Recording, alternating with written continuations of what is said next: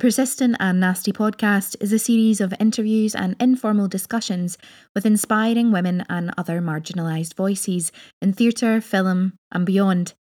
From actors to activists, we aim to amplify these voices and invite the world to stay nasty.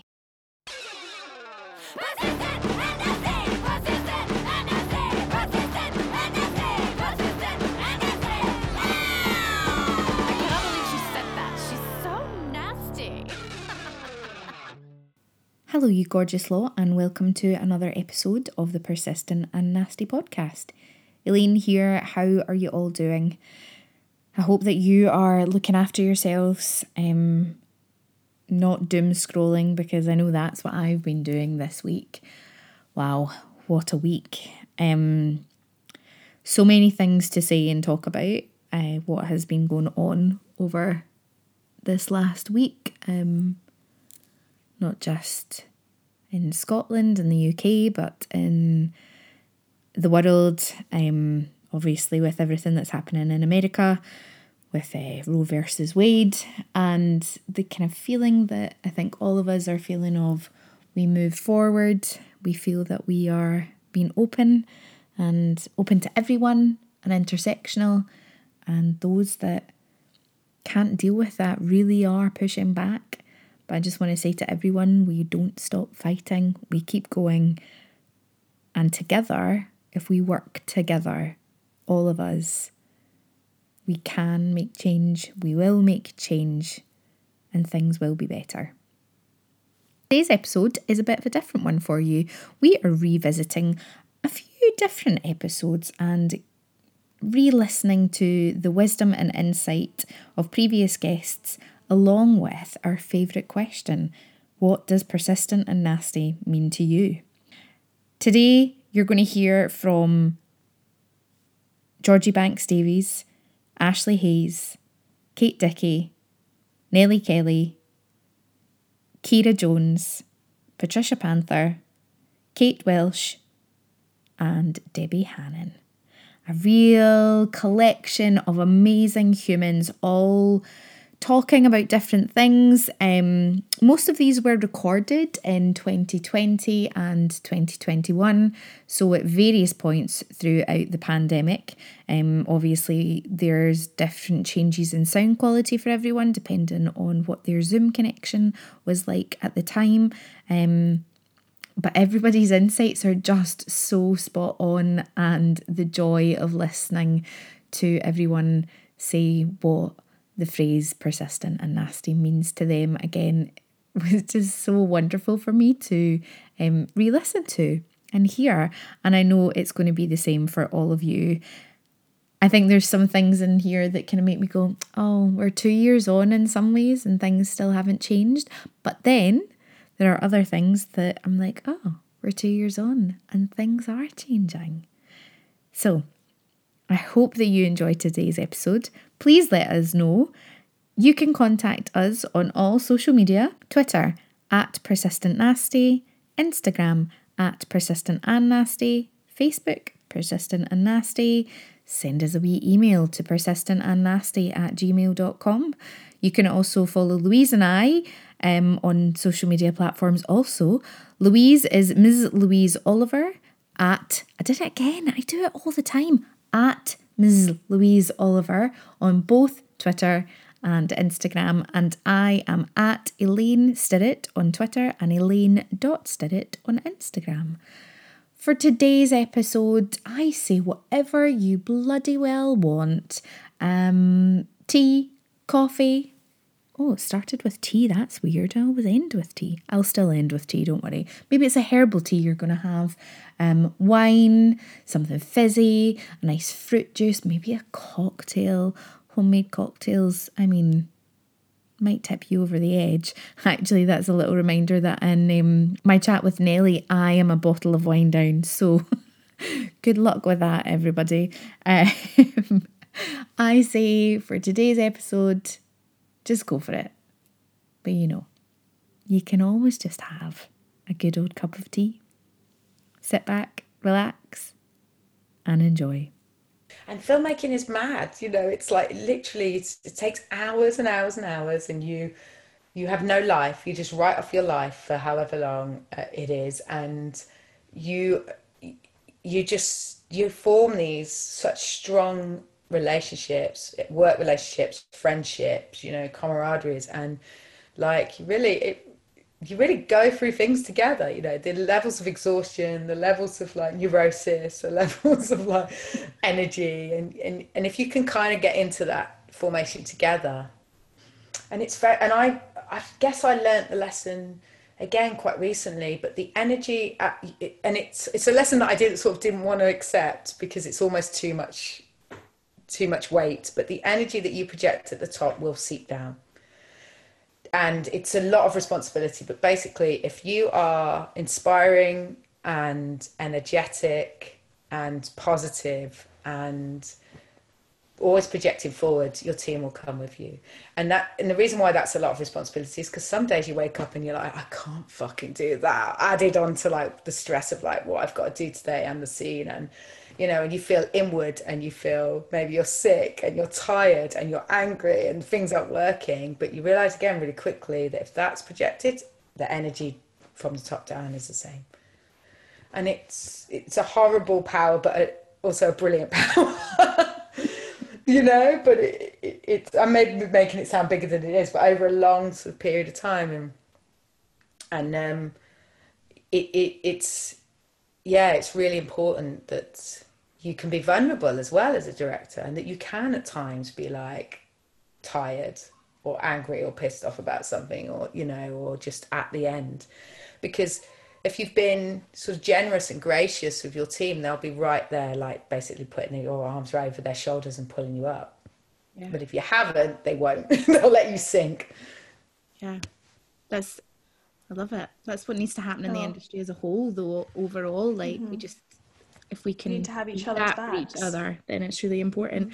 I am so aware, Georgie, that like it's Saturday afternoon and you're giving up your time for us, and like we're at an hour already. No worries.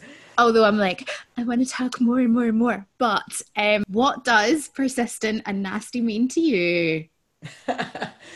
Well, I think persistent is sort of inherently like my MO. It's like what you have to be if you want to achieve anything really that you're passionate about, along with probably a few other things like curiosity and tenacity. But persistence is like, you got it, don't give up. No one's going to hand you anything. You're only going to hand it to yourself. So be persistent at all times. It's a great mantra, I think, as a word. And nasty, it's like you said, I mean, Trump has made it the best word in the world, because, I mean, if these incredible, phenomenal, powerful, inspiring women are nasty, then sign me up, you know? That's what I want to be. That's that's the word that I want to own. It's like, it belongs to me too. If it belongs to them, you know, let's own it. What a wonderful way to be described. Yay! I love that. It's so I true. love it. Think I might be a little bit in love with you, George. Just so you know. Totally inspired. We've only just met. I mean, but if you went to the pub, I'd take you for a drink, babes. Totally inspired. Totally. Yeah, if you can bring the Scottish weather. I know. I'll put on my CNN bulletproof vest, right? I was gonna say, for the cold. When I'm in London, I want you to have a drink and I want you to tell me the Hezbollah story, because you know, that's for another time. War stories. The good old days. War stories of old. Yeah, well, I want to hear them all. Georgie, you're fucking brilliant, and it's very kind of you. Thank you. So grateful that we got this chance to chat to you, and can't wait to see I Hate Susie. I mean, yes, let me know what you think. Fans already, I can tell I'm going to love it. So, well, even if you don't, I want to hear the good, the bad, and everything in between. So yeah, that's the only way you learn, you know. Thanks so much for having me. It's really great to chat. I never stop talking, so I'm sorry if it's like it's brilliant. Do not. It was absolutely gorgeous. Misha and I've got to attempt to try and do our little sign off now together, which is ridiculous. Wait for this. Honestly, I'm excited. It's like we should just give up, but it's no, we're not giving up because every time it's hilarious. It is hilarious. Thanks so much, everyone, for listening, and stay nasty. We fucking got it in time. See, when on my end, it sounds like I said it and then you said it, but if it sounded good to you... You said it together. It was great. I mean, take one, we're done. Let's move on. One take wonders. She's so nasty. My little podcast for creatives. It really is. It's always like my work is always for me first, and so I approached the podcast kind of after the Story and Smoke. Right? I was like, "Hey, y'all, I'm heartbroken. Let's figure out how to heal heartbrokenness together." And then after that, it's like, okay, so now that we've done that, let's figure out how to like be better creatives and practice more courage when we do our work, and how to really be honest in our work, and how to be ourselves, and how to figure out who our audience is and who we're talking to. And so it really has morphed into this thing where, I say I teach self-mastery, business, and ethics. I want to teach you how to know who you are, be who you are. I want to teach you how to be better in business, but also how to be a better citizen of the world. Yeah. It's amazing. You are amazing. Oh, thank you. No. It's a great podcast. I was actually listening to the one about weed with your pal. Yeah. My best friend, he's from London, actually. It doesn't have an accent, but yeah, he was born in the UK. Oh, was he born? Oh, it was what I really loved about it was just two friends having a really honest conversation about a topic that people have a lot of opinions on. Mm-hmm. And they vary, yeah. And what I really liked was neither of you tried to diminish those other people's opinions, but you just wanted to kind of go, this is our experience, putting it out there. And I just thought it was really great, and just really And then my other one that I'd listened to the other day was the Power of the Divine. I can't remember the full title of it. Like alternate spirituality. I wonder if it was that one. Oh, no, divine masculinity, from toxic masculinity to divine masculinity. Yep. Yes, that was good. That was good, because I got to talk to a man about the terrible things men do, honestly and candidly. And, Rashid Copeland is a poet out of DC, and he does a lot of work on like teaching men emotional intelligence and how to do their own emotional work. So that was one of my favorite interviews for sure. Oh, yeah, it's great. It's like another one I'm a bit like, kind of feel that should be getting out at school. Yes. Like, I created Hazel's Higher Learning to teach the things you don't get at school. Yeah. And imagine if, like I get like home economics was like a thing, right? But imagine if we spent a year, or if we spent like an hour every semester, or, if it were somehow incorporated that just like you have gym, just like you have social studies, you have emotional intelligence, understanding who we are, how we feel, and how we interact with each other. And, you may get that in college, but I didn't even get it there. I didn't get it until I started researching on my own and reading like the work of Brene Brown and reading the work of Bell Hooks. And Bell Hooks is a Black feminist essayist, and she writes about love between Black folks. Imagine if I had known, what that meant and had definition and language. So that's what I try to give to people. Yeah, I think it's just so important. And like that episode in particular for me, I was like, oh God, if you heard that at a young age and you're a guy and you're hearing this conversation about moving away from I'm trying to think of dominance. Yeah. Really. And just how much that could change our society. It would change violence, against women. Yeah. Because what Rashid and I found through our conversation and through our work is that masculinity and patriarchy is largely upheld by dominance, not just power, because two people can have equal power, but specifically dominating another person, and that person is almost always women and children. So we ask everybody at the end of the episode what the phrase persistent and nasty means to you. It can be whatever comes to your mind. Persistent and nasty. Like, you're gonna keep going, but you're also like gonna fuck some shit up on the way. Like, that's kind of my thing. It's like, you know, when I think about nasty, you know, it's not just nasty in like a sexual sense, but like, you know, somebody can make like a nasty shot in basketball and you're like, ooh, that was good. Like, I'm going to be visible here, but I'm always going to be able to violate and upset the cultural norms. That's what it speaks to for me.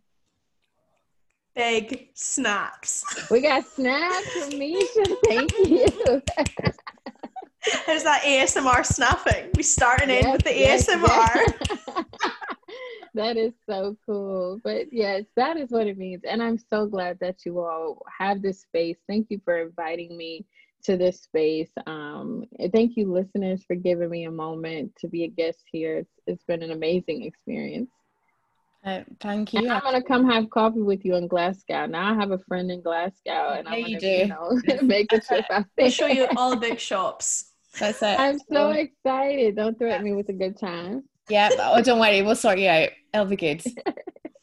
Scottish people can party. We're good. Yeah, Elaine will do the partying. I have heard that y'all can drink under a table. Okay. You know what? I actually can. I'm a really weak drinker, but Elaine definitely can. I'm like, that was a nice one. Right? So I will be with her with like my Shirley Temple. Yeah, we'll do the morning shifts. Yes. Yeah, and you guys can make sure that I get. But I gotta get some Irish cream. Y'all do that well, and I'll have some of that. Yeah. Yes, we will get you sorted, Ashley. Do not worry. Ashley Hayes, thank you so much. Also, people can hear Smoke on Spotify. Yep, Spotify, Tidal, Amazon Music. It is everywhere music is found. Apple Music, iTunes. You can buy it, download it, stream Ashley's beautiful voice, giving her amazing poetry, and just like in particular, I just have to say this: the one where you dedicate it to all the women that you've known. Him is that one. Him, yes, thank you. So good. Yeah. I was like goosebumps listening to it. I was like, ooh. Yeah. Actually, I'm getting emotional just thinking about it, because the first time I heard it, it really got, I'm going to cry. It really got me. It was just, really beautiful. So thank you so much, Ashley, for your time. And thank you all so much. Yeah, him is on YouTube. That's my little baby. I directed that video myself. And you can listen to the whole book on Audible. I try to speak softly so you can listen to it while you ride or while you're at home. So thank you all so much. Make sure you support Persistent and Nasty wherever they are and whatever you all are doing. You all have been great hosts, Elaine and Misha. Thank you so much. And I always sign off telling people to hydrate, moisturize, mind your business, and wash your damn hands. So hopefully your listeners will listen to me. Listen to that. I actually thought, because you had done quite a lot of M's there, I was waiting on masturbate, because that came up in a podcast. I should add that to the next version of this shirt. I like this. Hydrate, moisturize, masturbate, wash your hands, and fuck off. And mind your business. Mind your business. Mind your business. I like mind your business. If you enjoy the Persistent and Nasty podcast and support the work that we do, please like, download, subscribe and review each episode. It really does help us get our message out and our incredible guests heard to as many people as possible. Or the way I see it is people end up getting attracted to very extreme ways because they are fed up of not having their voice heard. And it's not quite as simple as going, you're a racist. Yes, you are a racist, say. But there's also, you get plenty of people who are intelligent enough not to be racist, say, but you've also got a large number of people, I believe, who are desperate, marginalised, have had no voice, have been ignored for years, and are looking for any change. And that, any change is better than this now, and I just think like someone like Alexandra is just like a beacon of hope, and if she could be president, like I don't know, I'd like people to something to aspire to, being a good role model. Remember them. I just think now the politicians don't even care. They know that we know it's a lie, and they're not even ashamed. There's like, it's so eroded, they don't care. Yeah. Anyway, was I here to talk about my films? I'm so sorry. No, you're here to talk about whatever you want. Yeah, and this I didn't know it was this. I didn't know it was this. We say it's a performing arts intersectional feminist podcast. I'll have to come back and talk about my films part 2, where I do not get political and I talk about character studies and how I do my process, because I do actually have some, I don't know if they would be even helpful, but kind of tips of how I do character building and stuff like that, which might have been well, I think that helpful. Just part 2, well, that does mean that we're going to have to do a part 2. Yay! Yay! But I'm sorry for that one. No, because this is what happens on our podcast, and that's actually what we love, because we could make it really structured and we could talk about your films and all that, but actually as performers and creatives, life affects us, and it affects everybody, and then it can seep into our art and how we see things, and that's just as important. It's so vital that that is heard. And I think probably more, well, I'm saying more so than now, because as we've been talking about, we're off that kind of, hamster wheel of just doing your day and kind of this is how it is, and we're off, and you've had half a time to sit back and reflect on top of, movements like Black Lives Movement, Me Too movement.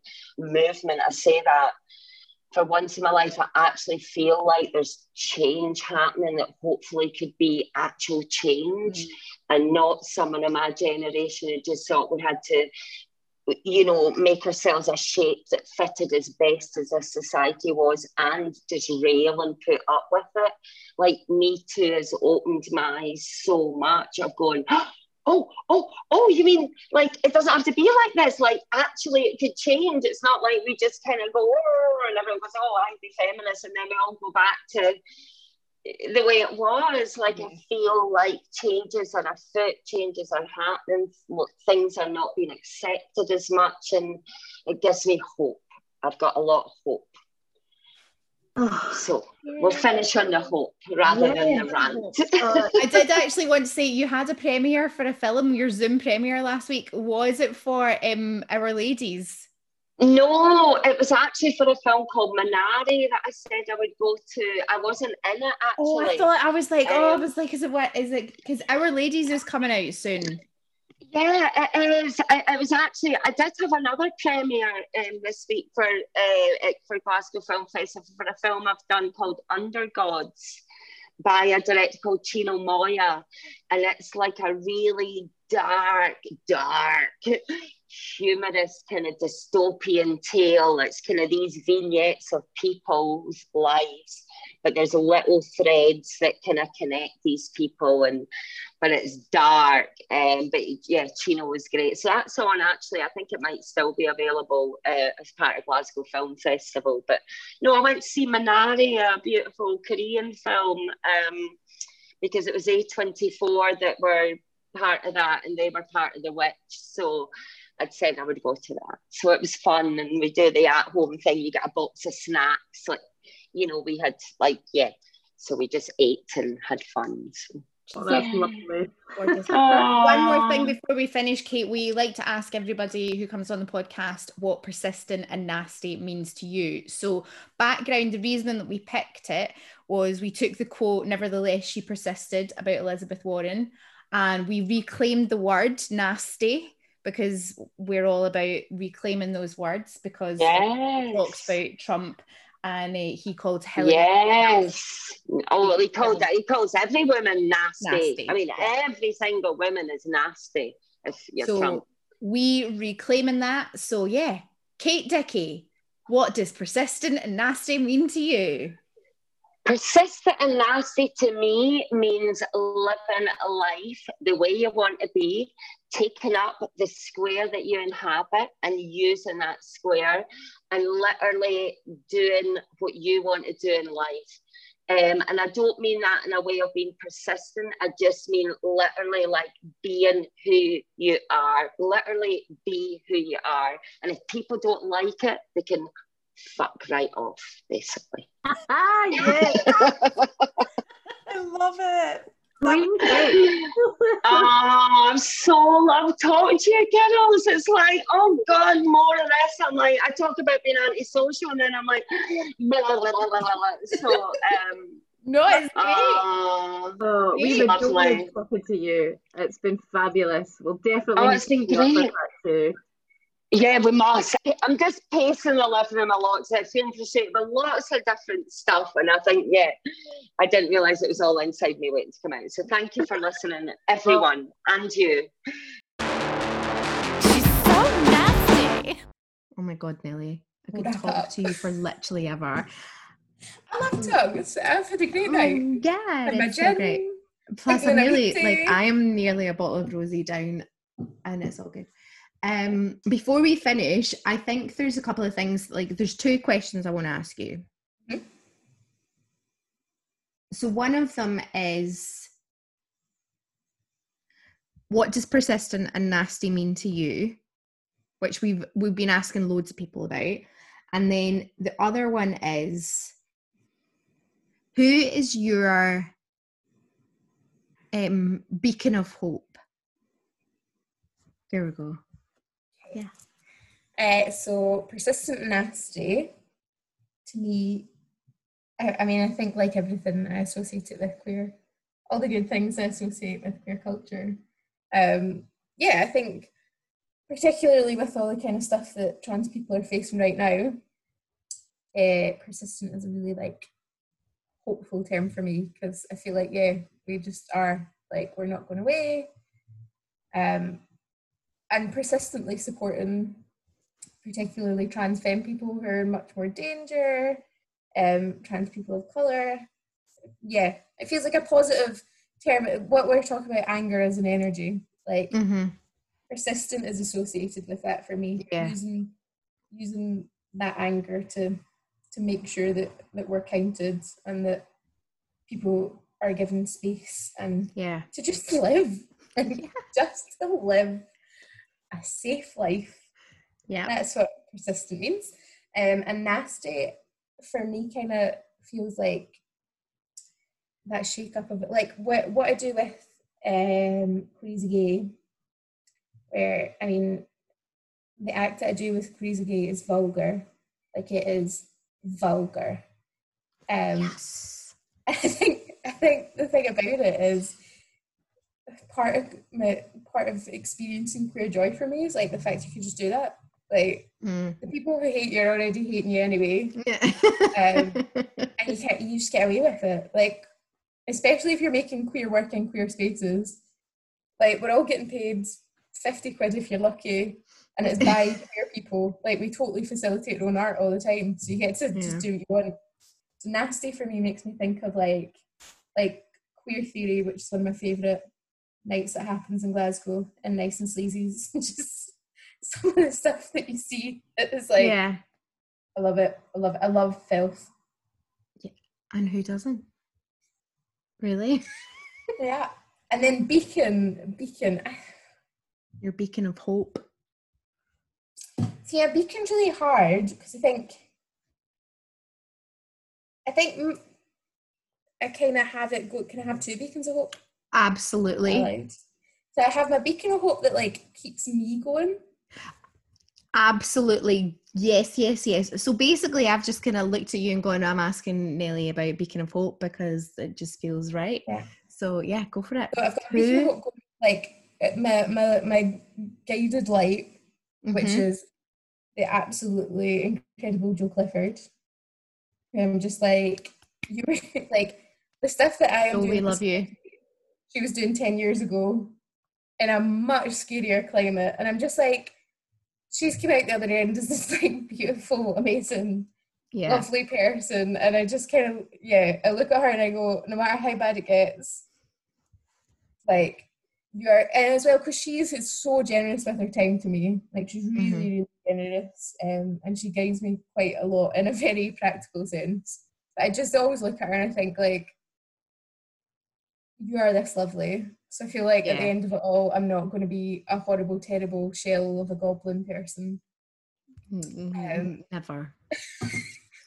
I think you sometimes feel like that when you have, like, so much negative stuff coming at you. You think, I just could turn into this, like, horrible thing because that weighs down on you, and you just want to be like, I'm going to be an arsehole to everyone. So she, and sometimes she kind of says stuff where, like, she won't, like, check me, but she'll just say a thing about, like, that's just so filled with love that I'm like, I need to remind myself, like, that I just cannot let it totally take over me and make me want to go and, like, just drag everybody out their house and batter them. She's the one that keeps me morally in check and gives me hope that I'll remain a good person. And then the other beacon of hope is just, like, younger people in general. Like, I love young people, and, like, we're so, like, on point and really, like, my God, just I think particularly when I work with younger people, I'm like, I feel like I'm so embarrassed that I am not, like, for want of a better term, so often just pure woke. And I'm like, that is not me. I feel like a pure granny when I'm beside them. Like, if you feel like a granny, I am like a great granny then, and I'm always like, oh my God, guys. But it's exciting. Like, I feel like, I love it. Yeah. They give me hope. The younger generation really inspire me, and their passion and their fight for justice. Like, they believe so much. Going to see, I think a beautiful moment with theatre and, like, hope was going to see Johnny McKnight's panto. There's, like, the gay couple. It was beautiful. Yeah. Molly was crying through the whole thing. Yeah. But there's, like, this, like, adorable wee group of girls behind us, and, like, the whole time he was, like, not telling his mum, and they were about 6, just screaming, like, yeah, tell him you're gay, like, and just things like that. And I'm just like, that, like, it gives me a lot of hope. And the last 2 years at Johnny McKnight's panel in the Tron, this is the Tron Theatre for those of you that are listening, like, so he had a gay relationship and then a lesbian relationship. How often do we see drag king? I was loving it. Sally's drag king was Sally Reid. Drag king was outstanding, and also Lauren in her the muscle suits. Hannah and Daisy, yes. It was, I was living for it. As well, because things like that give me hope. I'm like, because I always kind of think there's no chance my work is ever going to be taken seriously. And then I kind of see things like that, and I'm like, this is really good. This is absolutely why I need to. A gay man who gave a panto over to 6 females and had drag and had a lesbian relationship at the heart of it. Yeah, but I remember going to see that panto and just being like, all right, like, I just remember being a bit downhearted and then kick myself up the arse, like all this kind of, like, queer culture that could be put on stage makes really great art, and I need to, like, keep fighting for that. If you enjoy the Persistent and Nasty podcast and support the work that we do, please like, download, subscribe and review each episode. It really does help us get our message out and our incredible guests heard to as many people as possible. She just was, like, really mean and, like, didn't like my writing and all of this. And she said, so my pilot is a comedy, but my feature is a drama. And, like, the first thing she said to me, she's like, so I read your feature, and, like, why is it in a comedy? I didn't expect it to be a drama. Why are you writing in different genres? And I was like, well, because I want to. And also, I mean, everybody else, all the other reps I've spoken to didn't have a problem with it. They were like, these voices are still the same, even though they're different genres. And she was like, well, they're just lying to you because they want to sign you, but I'm telling you the truth. And, like, this industry is going to want you to choose your lane and you need to stay in it. And she was just horrible to me this whole meeting. And I'm like, if I had been thirsty and signed with this person before I really did my due diligence and made him have a longer follow-up meeting, I would have been stuck with this horrible lady. And I remember going to Coverfly and telling them about this awful meeting I had. And they're like, oh no, she's batshit insane. Like, she has a horrible reputation in the industry. And so like, remember that your reps work for you. Like, you are paying them. So if you don't like them and they're not a good fit for you, like, when you're going into those meetings, those signing meetings, the goal isn't necessarily for you to impress them, because they already like you if they're meeting with you. They need to impress you. Like, you need to be asking all of the questions that you need in order to feel comfortable working with this person, potentially for the entirety of your career. And so I really went into those meetings like, so just so you know, my webcam, I'm pretty sure is racist. It like thinks that I'm not a person. It's not even a joke when I say that, because there's like some technology that doesn't recognize people of color's faces. I think this may be the case.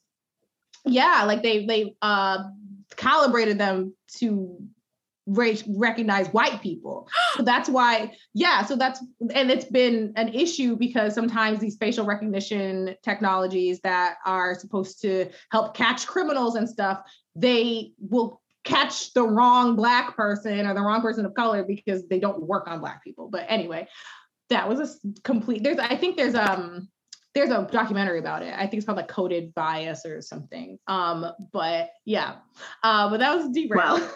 But I also forget so many times, and you'd think after 100 episodes I would remember that we're a podcast and not like a YouTube channel, and that the people listening can't see my face. Yeah, you can't see my face. But yes, that was because my camera, it gets blurry sometimes, it goes out of focus, and it's just racism, I think. But when you're meeting with reps, you don't be afraid to be blunt and to ask what it is that you need to know. Like, unfortunately, the representation in particularly the management space, like, is abysmal. There are some, I will say, all of the agencies I met with, they had at least one agent of color on the team that they put together for me. So like, agencies, you can more easily find a person of color if you're looking for that. But for managers, it's like next to impossible. Out of the 15 managers I met with, like, there was maybe like 4 people of color, and they like didn't work out for any other number of reasons. Like, either they didn't offer talent representation, or I didn't like them, or like they were too green and they weren't really ready to rep somebody who was where they are in my career. And so I like got to a point where I was like, I had like a little like mini, at least panic attack. I won't say mental breakdown. I had a mini panic attack when I realized like I will have to sign with a white person. I don't really have another option. But I went into those meetings and I was like, you're white. So I'm just gonna put that out there. You're white. I'm not. Like, I need to know how you're gonna advocate for me. Like, can you give me an example of how you advocated for one of your clients of color? And some of them were able to give me like really amazing answers, and I felt really comfortable with them. And some of them gave me really kind of like answers, and some of them gave me like really problematic and offensive answers. So it's like, if I hadn't been bold enough to ask that question, maybe I would have signed with them and then found out the hard way that they don't have the wherewithal to like clock when somebody is being racist or queerphobic or whatever discriminatory to me, and to like tell whoever that is, that exec or whomever, like, hey, you cannot treat my client like that. And that's part of their job. So just like being we're going to use this term over and over again, I think, in this session, but being difficult is necessary so you don't get steamrolled over, and so you can protect yourself in your work. I mean, I think what we're also getting from this is that Kira Jones is power move queen. I mean, it's never nothing bad has ever happened from me making a power move. It's only good things. So as long as you're polite, as long as you are respectful when you're asking these things and saying these things. Like, what can they really say? You know, it's really fucked up if they're like, well, I don't want to work with them again because they told me I'm white. Like, you are white. Like, what do you mean? That's just a fact, babe. Yeah, it is. We're gonna try to get this to focus. Here we go. My goodness.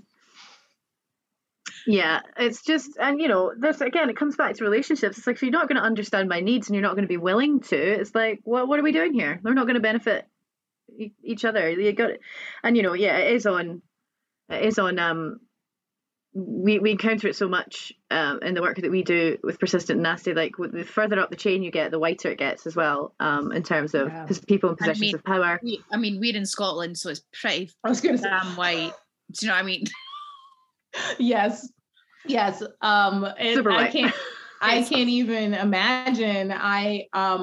Particularly last summer when all of the protests were happening here in the United States around police brutality and racism and basically everything, a lot of people, particularly Black people, were like, let's move to other countries because this one's garbage. It is garbage. It's real bad.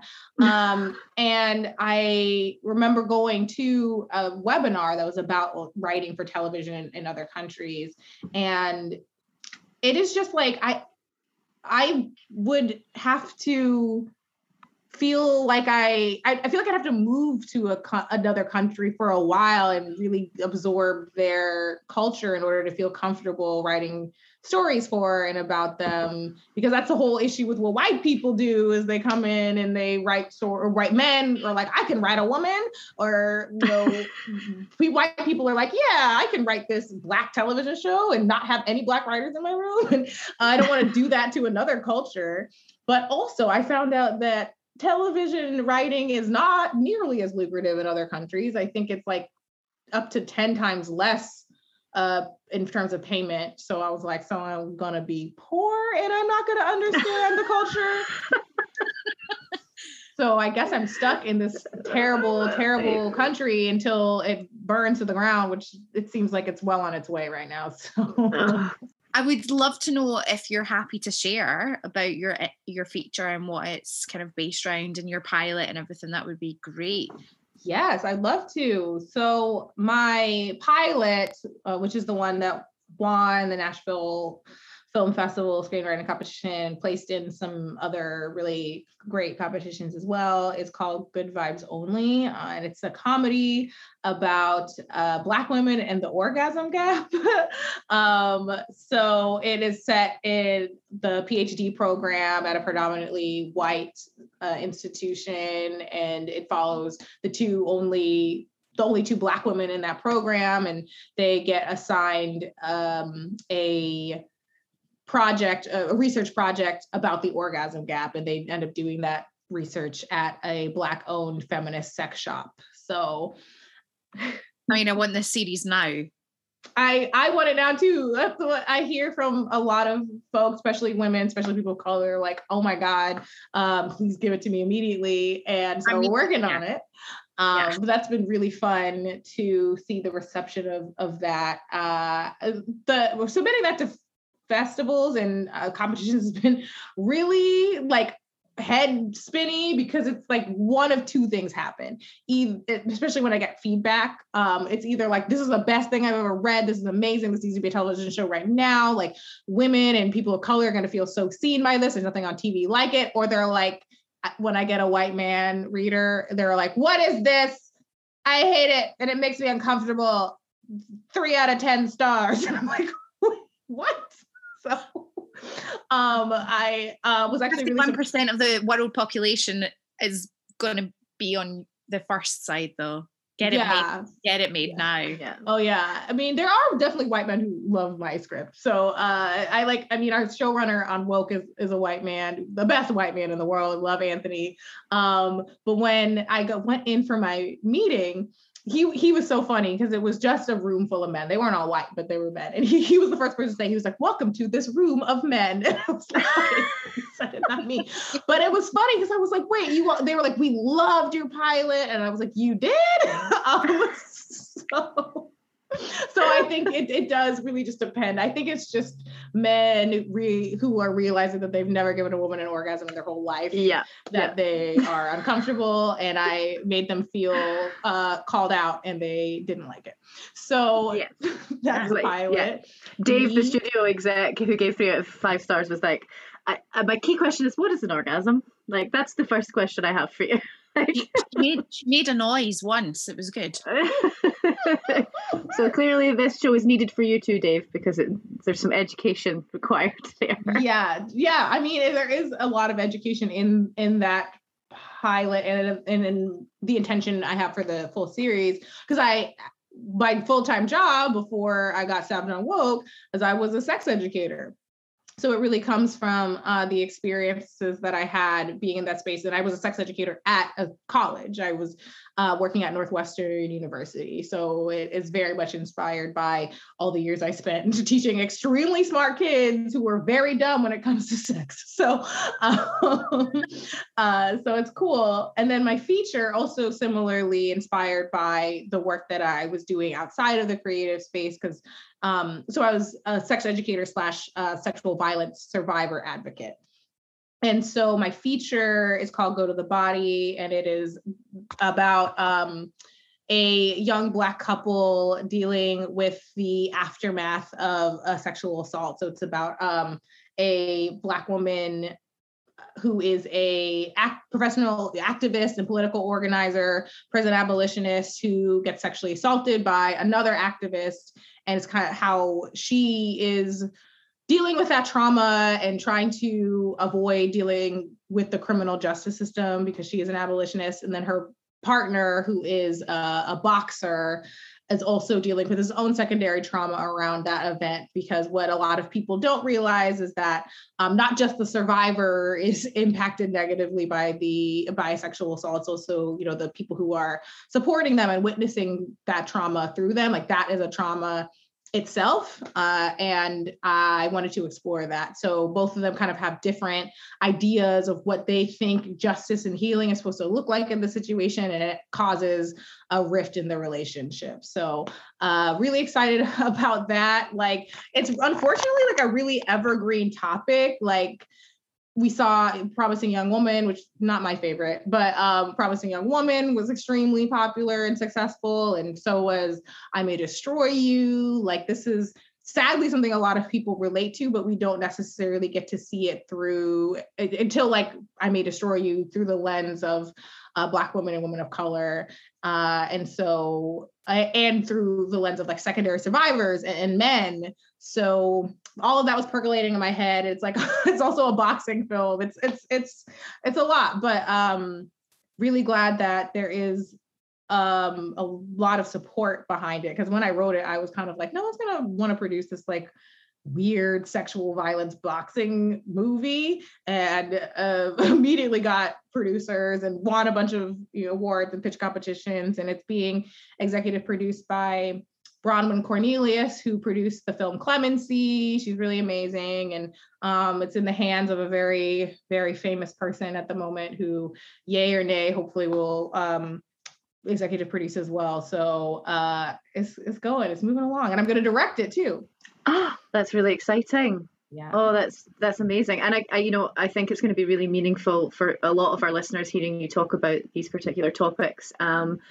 And we'll be excited to hear a film like that is getting made, because Scotland is actually going through its own particular reckoning right now with these issues. And there's been a couple of moments of justice for survivors. And that's caused a ripple effect of people really addressing where we have not had protections and support in our rehearsal rooms and our sets. And it's conversations that we've been part of and doing a lot of community support. So it feels very, very real and relevant for us right now. So I'm actually getting a little bit emotional talking about it, because so hearing you are writing something that's so vital and important, it's going to be meaningful for me, and I think it's going to be really meaningful for our listeners as well. So thank you.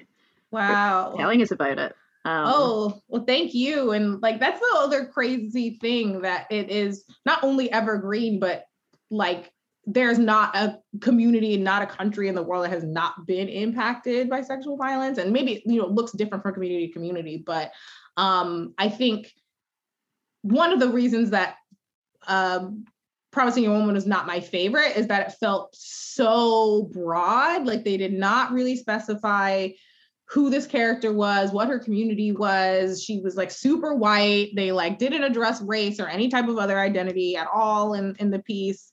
But like the more specific you can get with your storytelling, honestly, the more universal it becomes. And so I'm like, yeah, like this is a super, very Black story about a very specific type of Black community. And it's very Chicago, but like, yeah, there's going to be people in Scotland and people in India and people, you know, in rural America who still relate to it, because I didn't just erase these people's identities completely, kind of like they do in some films. So, because it's a human story. Yeah. Mm-hmm. And it's something that is international. It doesn't matter what village you are from or what city you are from and what continent, country, someone you know will have experienced it. Yeah. And for the folks that have like read it so far, and we shot a proof of concept for it because it was like there's a huge hill to climb raising this money, especially like I'm, you know, triple minority and first time director, and all of my producers are women and mostly people of color, and just, you know, all these reasons for people to not want to give us money. So we're like, let's not even give them a reason to not want to give us money, and we'll do this proof of concept. So there've been the script is in several people's hands, and people have already gotten to see these characters come to life a little bit. And the biggest reaction I get is to the male partner's character, to Kendrick's character, because like of what you were just saying, like if you are not a survivor, you know a survivor.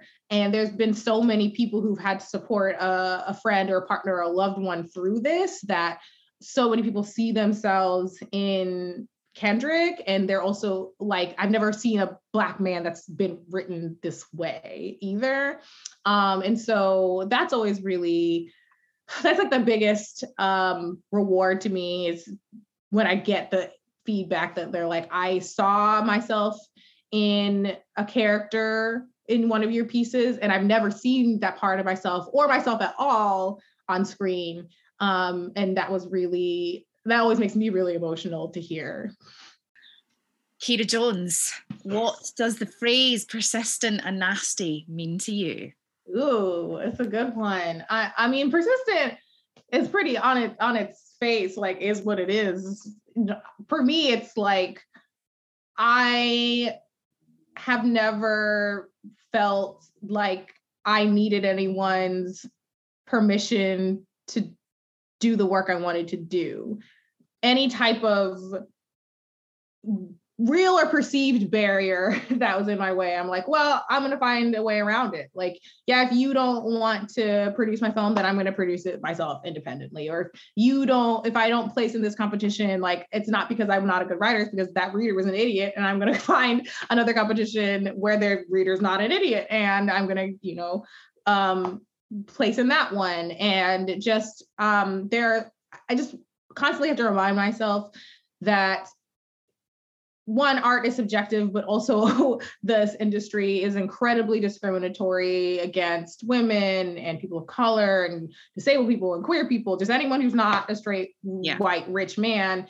And they have made it so that we as a society have been trained that those are the only stories that have value, and that's stupid. And so I'm like, I will not let other people's limited view of what art should be stop me from making what I think the world needs to see.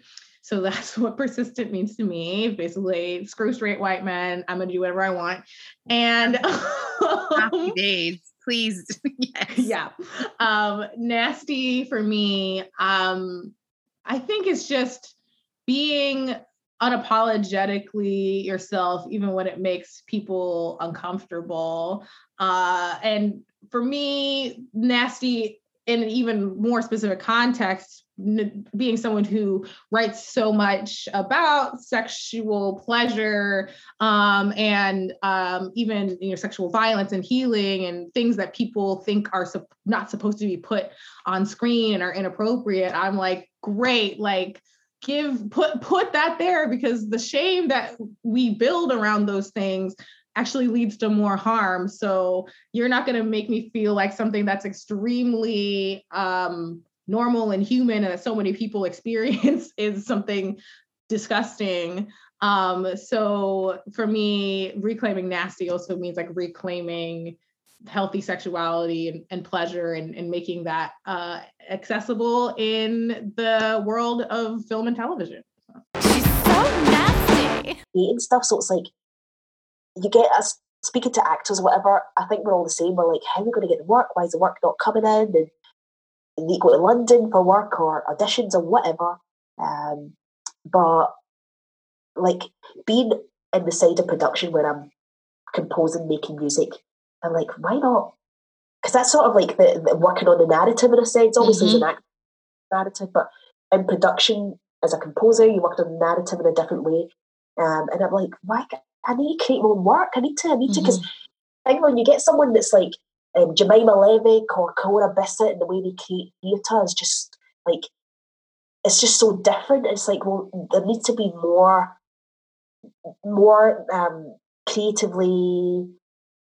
Just I'm trying to think of the right word. Not creative. Oh God, that's the right. But just the when it comes to theatre, they just try and think outside the box and think, what can we do to make this different? What can we do to make us stand out? How can we dress this stage? How can we make it sound? All this sort of stuff. And it's like, I'd love to be at the helm of that creative journey and creating the narrative and creating, because it's just like, it's like you're in a show and you're like, oh, imagine they did this or imagine they did that. That would be really daring. So yeah, creatively daring, like more and more people like that. And I'm so inspired by like Michaela Coel and people that aren't necessarily writers, but they just get the opportunity. She did it out of necessity. She did it because she was in I think she was in a drama college that was like trying to get her in a show in a shit part, because obviously the shit part would have went to the one black girl, and of course her. And she was like, she took the option to write her own thing and go and do her showcase in another part of London, like away from her classmates, and she created something herself, something different. And I think she made chewing gum, called something else at the time. Something I can't remember, but somebody from Channel 4 just went to this random place to see a showcase away from the main. I don't know what college she went to, but everybody was on one side of London, like the trendy part, doing their showcase. She was in some back end hole of nowhere doing her presentation that she wrote, because she was like, there's no part for me that's going to be interesting or excites me, so I'm going to have to write it. And I'm like, do you know what? I did the same thing with music. I don't know what I'm doing still. I don't know what I'm doing. But I'm going to try it because I want to do something. I think we all want to do something creatively daring, but I think a lot of people get in your own head. I don't know, not distracted, but there's all these constraints that are placed upon them, either literally or like with funds or whatever, where they're like, oh no, the story must do this and this must that, and we need this character to look like this and sound like this, and they need to be this sex, they need to be this gender or whatever. And some people just go, no, I'm going to do something different. Like I like Joe Douglas. He thinks that way as well. Just like else, and Alan from Surge, he's like that as well. He just like, let's just do like, why not? Why not? So I'm just inspired by people that are not necessarily writers that want to create something different and create something for themselves. So Michaela Coel ended up writing Chewing Gum, then somebody in Channel 4 picked it up and then encouraged her to write it in series form. And next minute she's a writer, and because she put herself in that platform, more visibility, she got other work from Netflix and films, and then she did something on BBC. I think it was based around her assault. And I'm imagining it. I think she wrote it because I think her story with her, she had an assault happen to her. I think when I'm looking at Is that what it is? Yeah, she did. She talks about it at festival 2 years ago. She was one of the people at one of the big things for TV and film meeting at Edinburgh Festival, and she basically kind of went through, this is what the industry needs to look at. It was all kind of in the wake of the Me Too movement towards the end of like 2017 and then moving into 2018, and she just said, this happened to me, this wasn't dealt with properly, this, but then these people were really supportive, blah blah blah, but this is what our industry needs to work on. Wow. Yeah. Like, I think she's incredible. Like, just it is. It's so stunning. She's so like, how does she look amazing? Like, even she looked the best with no hair. She stunning. Yeah. There's so many people out there there's so many examples of that, of people just like, well, I just wanted to create this, and because they were given that opportunity and they're not technically a writer, they come at it from a different approach, a different angle. They don't have those constraints. They're not necessarily tied to narrative, the prescriptive narrative journey. They just create something different. But in a sense, I would imagine they're obviously guided by professionals that will sort of rein it in a way that's more palatable, makes it more creatively palatable. So it's learning, isn't it, though? Yeah, when I even like down on myself, like, oh, you can't write, what are you doing? You can't sing, you can't do this, you can't do that, but I'll try it and then I'll fight those demons. Honestly, you have to fight. I fight them. What do you do when that voice is like, you're crap, you're this? Just be like, I know I'm shit, shut the up. I know I'm shit. But do you know what? I'm just going to try it because... But you're not shit, though. But you're not, though. Like, you're not. And I can say that because I've seen you on stage. You're not shit. Oh, that's so kind. But everybody has those doubts. And of course, oh my God, as an actor, well, I think as performers, we eat at our own... It's the self-saboteur, isn't it? As RuPaul talks about. And we are really, really bad for it. But... like, don't you agree with those demons because you're not shit? Yeah, I have a fight with them, don't worry. I have a laugh with them. I'm like, yeah, I'm shit. Watch this. Look at this shitness. You need to just have a laugh, and then I end up laughing at myself, and I'm like, what? So the voice comes in, I'm like, well, do you want to try it? What can you even type? Oh, haha, well, so point to me. Can you even type? Can you sing? No, you can't. So wrap it. Exactly. Fight back. That's what I say. You're like, oh, his voice is in doubt or whatever. Fuck doubt. Fuck it. Everybody's got doubt. Everyone does. Thing when you realise, even like when Maya Angelou was talking about doubt, and like people I love that are amazing, like Razina, that have doubt, and they're just incredible. You're just like, do you know what? Everyone's got it. You just need to put on the base of it. Why not? Do you know, usually when we finish off a podcast, I like to ask people what persistent and nasty means to them. So, yeah, I'm going to ask you. I mean, I'm just like, this whole podcast is everything that we stand for, and I love it. But I'm going to ask you what it means to you. Oh my God, every day is just like, what can I get done? What can I achieve? And it never ends. Like, I wake up, I have to do my yoga, I have to do my violin. It's a continuous thing. So I try to think I am persistent in that sort of case of trying to do my writing. I just keep going. But I don't know, like that's the thing. Like I think I am very persistent. I just like in terms of attempting to better myself and do more and be more, and why not? It's like so much inspiration around us to like be like, oh, try what they're doing and see. And then sometimes you get the feeling you're like, no, I shouldn't try what they're doing. Or I don't know. Sometimes you get that situation where it's like, oh, they don't want me to do this. That's fine. I won't do it then. But then give it a few months. If that voice comes back when it's like, oh, try this. Why don't you try that? Like it's a good voice. Sometimes it's like, oh, that's interesting. What do they do? But it's like it's relentless for me. Like I'm always learning and always watching videos on music theory, learning scales and trying to understand scales in my voice, on the violin, on the piano, and it's never ending. But it's like when people say, because I don't work all the time, so it's like periods of downtime between shows, but in those times I'm consistently improving. I have to, because I can't do the next job with the same knowledge I had from the last job. So in the interim, I'm always trying to better myself, and I love that. She's so nasty. You know, the publishing industry certainly isn't perfect. It's definitely too white. It's definitely too middle class, but the changes that are happening are really heartening, and we are seeing much more representation on TV. My guilty pleasure TV watch, actually, but I love it, is Wentworth. I don't know if you've seen it. Oh yeah. Like the remake of Prisoner, yeah. And it's all those 90s teenagers are like, Prisoner Cell Block H, know it. But for people who don't know it, it's set in an Australian women's prison. And as you would imagine, it's really gay. But because there are so many characters who are either established queer or fall in love with women over their time there, they can get away with so much. You can kill off queer female characters because you're not killing off the only one. You know, you can have, their overall big villain is the former governor, who is, I think it's never explicitly stated that she's a lesbian, but is.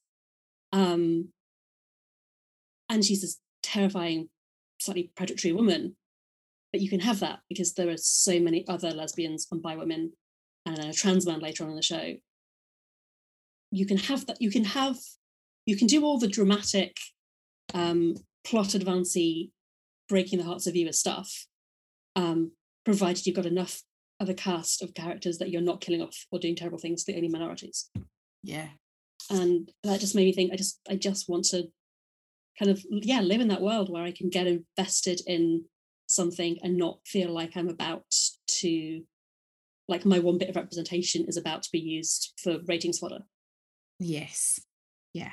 And it's also things like, when you've got a group of friends and there's the one token queer person there, it's like, no, it might start out like that, but somebody else is going to come out in a few years. Show me a group of, 5 female friends who are straight, start out straight and cishet, and if they're still, female and straight 5 years down the line.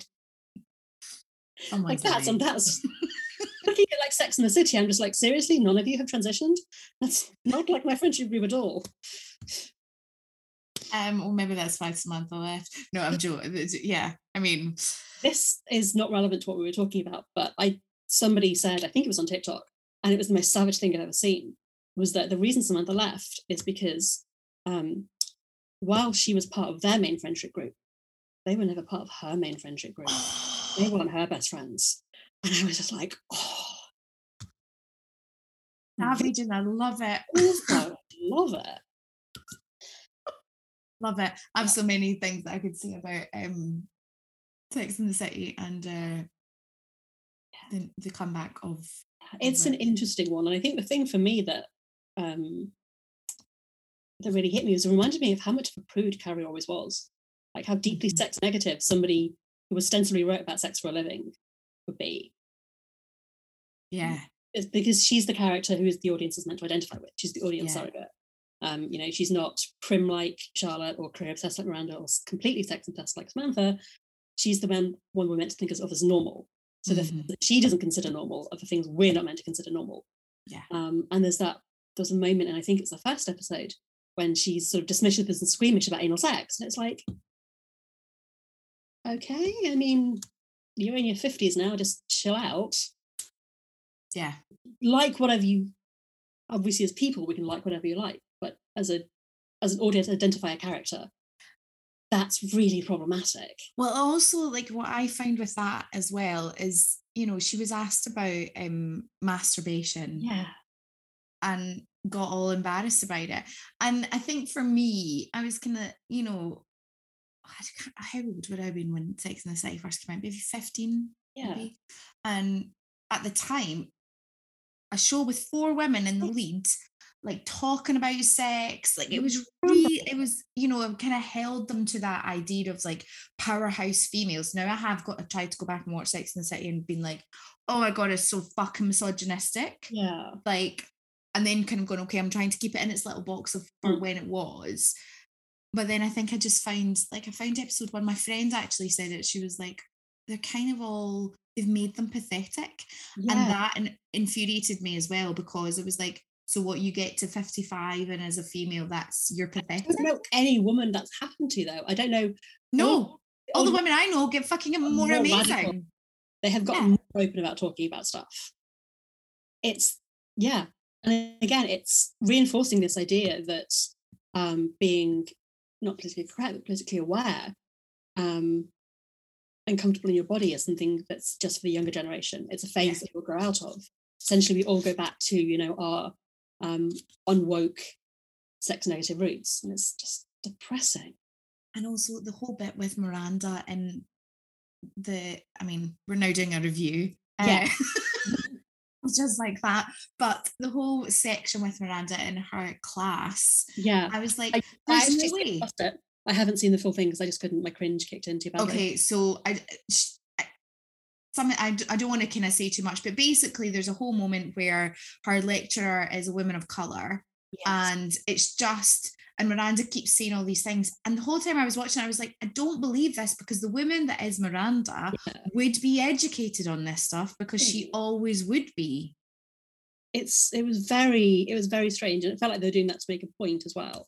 Oh yeah, they felt like lots of. Yeah, I mean, don't get me wrong, I'm very here for the whole arc with Sarah Ramirez, who plays Shay and is just insanely hot. I mean, I wouldn't have picked somebody up at a funeral, but okay. No, actually, you know what? My funeral, I just want it to be a big free-for-all flirt session. Yeah, but the kind of the bi visibility of things, which is quite, we were talking about in lesbian visibility. I've just finished watching Hacks. I don't know if you've seen it yet. Yes, I have. It's not as much that I've seen it as that my wife watched it, and then about her third rewatch in the space of about 2 days, I managed to get time with her to sit down with it. And now I think I've been left for Jean Smart. I mean, yeah, I think there's a whole bunch of people who have been left for Jean Smart. And I'm okay with it. I can't complain, like, fair enough. I would be at the front of that queue. Such a brilliant, I mean, I feel like I can't say anything half as intelligent as she would say about it. But it's a beautiful, beautiful dynamic between those two characters. It really is. And what I love is that they're both messy, but with heart, and they've both got damage, and they're both trying to heal in different ways, and it's raw and real that women very rarely get to be. Exactly. If you compare that to, you know, I think the natural correlation to that is The Devil Wears Prada, where you had that similar age gap, similar dynamic in a lot of ways. And obviously they're both lesbian love stories, right? Yeah. If you stop The Devil Wears Prada at a certain point, it becomes the best lesbian rom-com of all time, I'm just saying. It's the different ways in which we've come from having the terrifying older woman figure to being not necessarily nurturing, but being allowed to be human. Mm-hmm. That Miranda Priestley was someone we were meant to be scared of. Yeah. But Deborah's somebody that we're meant to admire and feel for, and she gets to be a complete person, as does Ava. It's so rare. Yeah. And I think for all its flaws, The Bold Type did that quite nicely as well. Yes, it did. It absolutely did. Yes, I agree. I was going to just mention The Bold Type as well. I have seen quite a few things that there is obviously standing of Ava and Deborah, and hope for a relationship in series 2. I think they'll at least continue playing with it. Oh, I hope they do play with it. I don't think they're going to back down from that, from playing with the tension there. I hope they continue to play with it, and I think there's something really interesting in the possibility of seeing that kind of a May-December relationship between two women that we don't always get to see either. True, it's massive. So my wife Lola Keeley is a lesbian romance writer, and age gap romances are huge in lesbian romance, and I think it is that mixture of actually getting to see two different generations being presented as real people. I know that you listen to the podcast, so you know why we're called Persistent and Nasty. So we are getting to that point where I ask you, Kate Welsh, what does persistent and nasty mean to you? See, I feel like I should have had this perfectly formed answer to that question already. But it just, I think even from the first time that I heard it as the title, it resonated with me really deeply. Obviously, there are those, it's a reference to, key political sort of quotes from the past decade. And it's the reason that those quotes became so embedded in our consciousness as well. These are the two things women were never allowed to be. We're never allowed to be stubborn, just bloody, pig-headed, and we've never been allowed to just stick to our course of action despite so many people, i.e. men, telling us that we're wrong. If we step out of line, if we criticize somebody, or if we act in a way that's deemed to be unfeminine, we're nasty, we're unpleasant, there's that sexual connotation to it, and bring it the fuck on. If you enjoy the Persistent and Nasty podcast and support the work that we do, please like, download, subscribe and review each episode. It really does help us get our message out and our incredible guests heard to as many people as possible. Do you know what? I think Scotland still doesn't value the stories of women. Like we've got like an ingrained and insidious. It's the John Knox. It's the John Knox, man. It's like it's still here, and like, we don't. It's like it doesn't have cultural currency. It's like there's nothing exciting going on in women's lives. They're not in the spheres of like power that we want to see stuff about in Scotland, which is total bullshit. But it's still there. And how, like, that's why the Panopticon was great, because it put like a woman at the center who was wild and brilliant, and you're just like, they are there. Fucking hell, like how are we? That's sometimes where in the like the way that you want to shake a family member, like I just want to like get hold of Scotland and shake it hard and go like, we've still got some like pretty high prizing of masculinity. Like we love to crown men. You know what I mean? Still now. Yeah, we absolutely do. I mean, you look at it even just in film and telly, you look at all the men that you can think of, Scottish men who are really successful. Mm-hmm. There's lists of them. Mm-hmm. And then when you think about women, you can maybe only think about one or two that a lot of people would know. Mm-hmm. And that in itself. And also something else that you were talking about earlier, and Misha brought it up, and it gives me hope, especially when I think about how things are changing, because Scotland has this idea again ingrained in us that we're not good enough. Yeah, the tall poppy syndrome thing. Yeah, totally. And then there's also that thing of we can be really bad when somebody is successful at just remember where you came from. Yeah, I know. I it's like this thing in Scotland where it's like I don't want to be wanky, but and as I was like coming up through the arts, I was like, nah, I want to be like really wanky. Like fuck yous. Like how dare you say I'm pretentious? I'm gonna make the weirdest like high art bullshit, because why shouldn't I too? Like it's this thing of like how we can't knock ourselves back at any opportunity because everyone else will. I remember when I started work at the Royal Court, I had this like very, my family are very West Coast, I was brought up in Edinburgh, and I had a very self-deprecating sense of humour. So I was constantly putting myself down because that's like how you speak to each other, isn't it? No, not in London it isn't. And everyone was like, wow, Debbie's like really depressed and low confidence.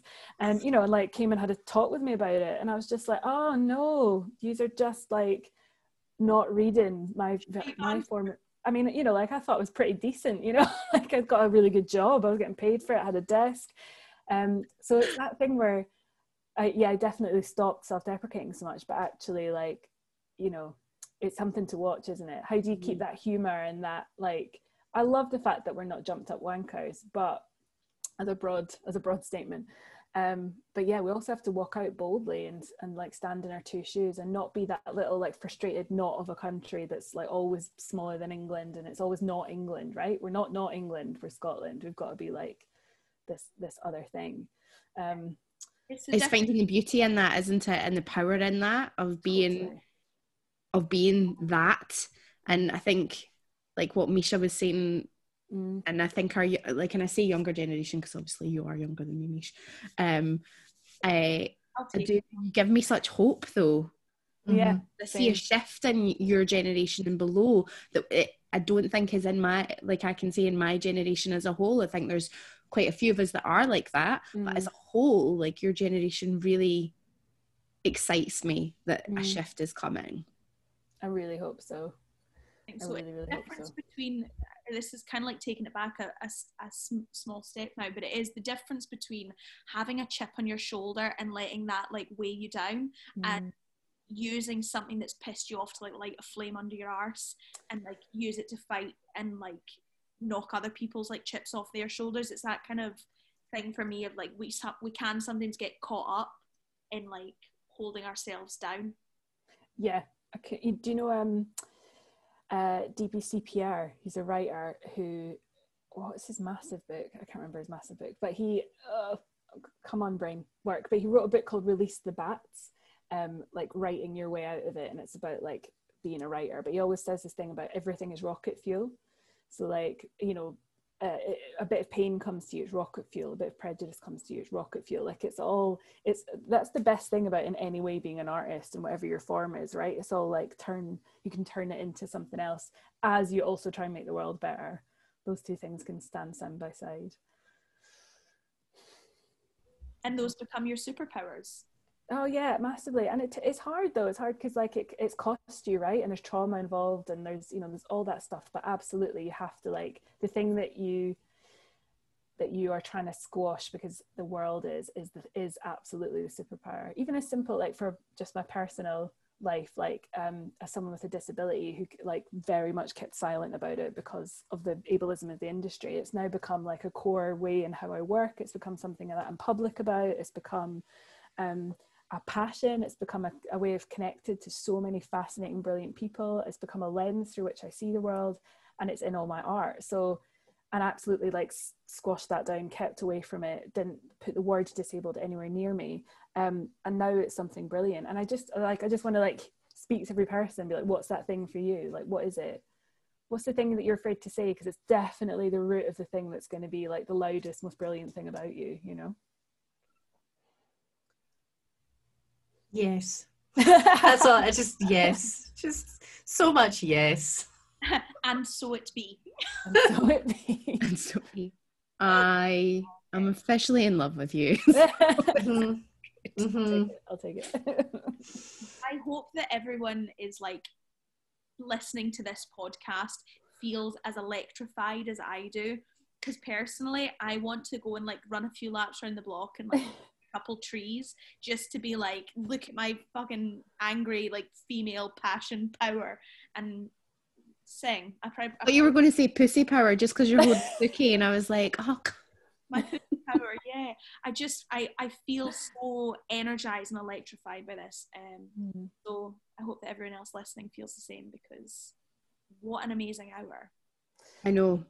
Though I say it myself. Back at you. All I want to hear is your thoughts on change, and that's like, I've taken notes. I hope that was okay, because like that's all, like that is all I ever want to do is like hear that and make it all happen, you know. So it's been a two-way running laps around the street event.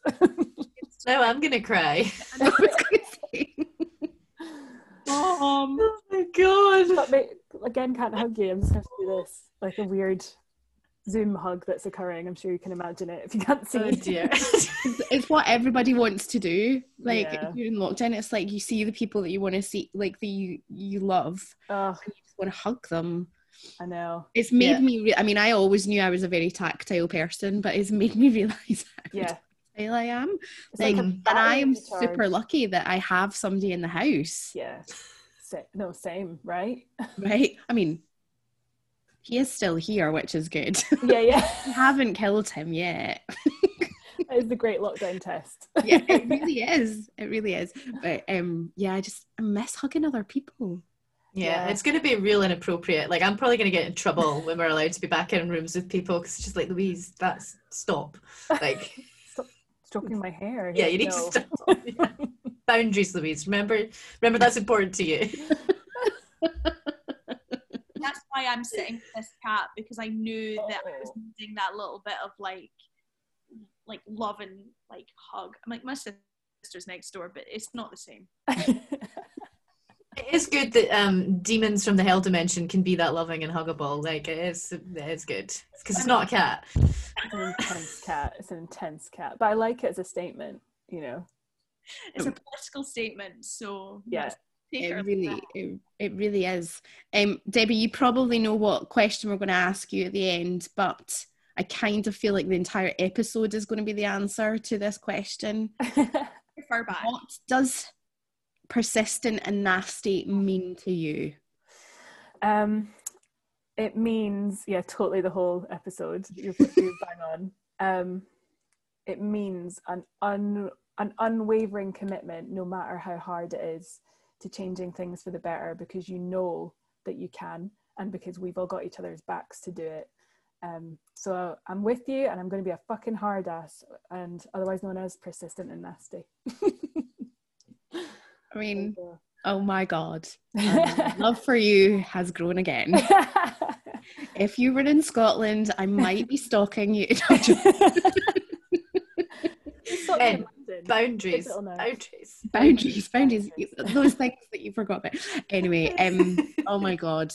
Does anybody have anything else to say? I mean, honestly, then I can't do anything right now. Yeah. I mean, I could talk to you for hours more, Debbie. I think genuinely also we should, like, I know your podcast is going to finish, but like, let's talk more. That's all I'd want to leave on. Yes, please. Yes, please. It's truly my privilege to hear it. So thank you. Thank you. And thank you for being here. Yeah, thank you everyone for listening to this kick-ass episode. And until next time, stay nasty. So excited.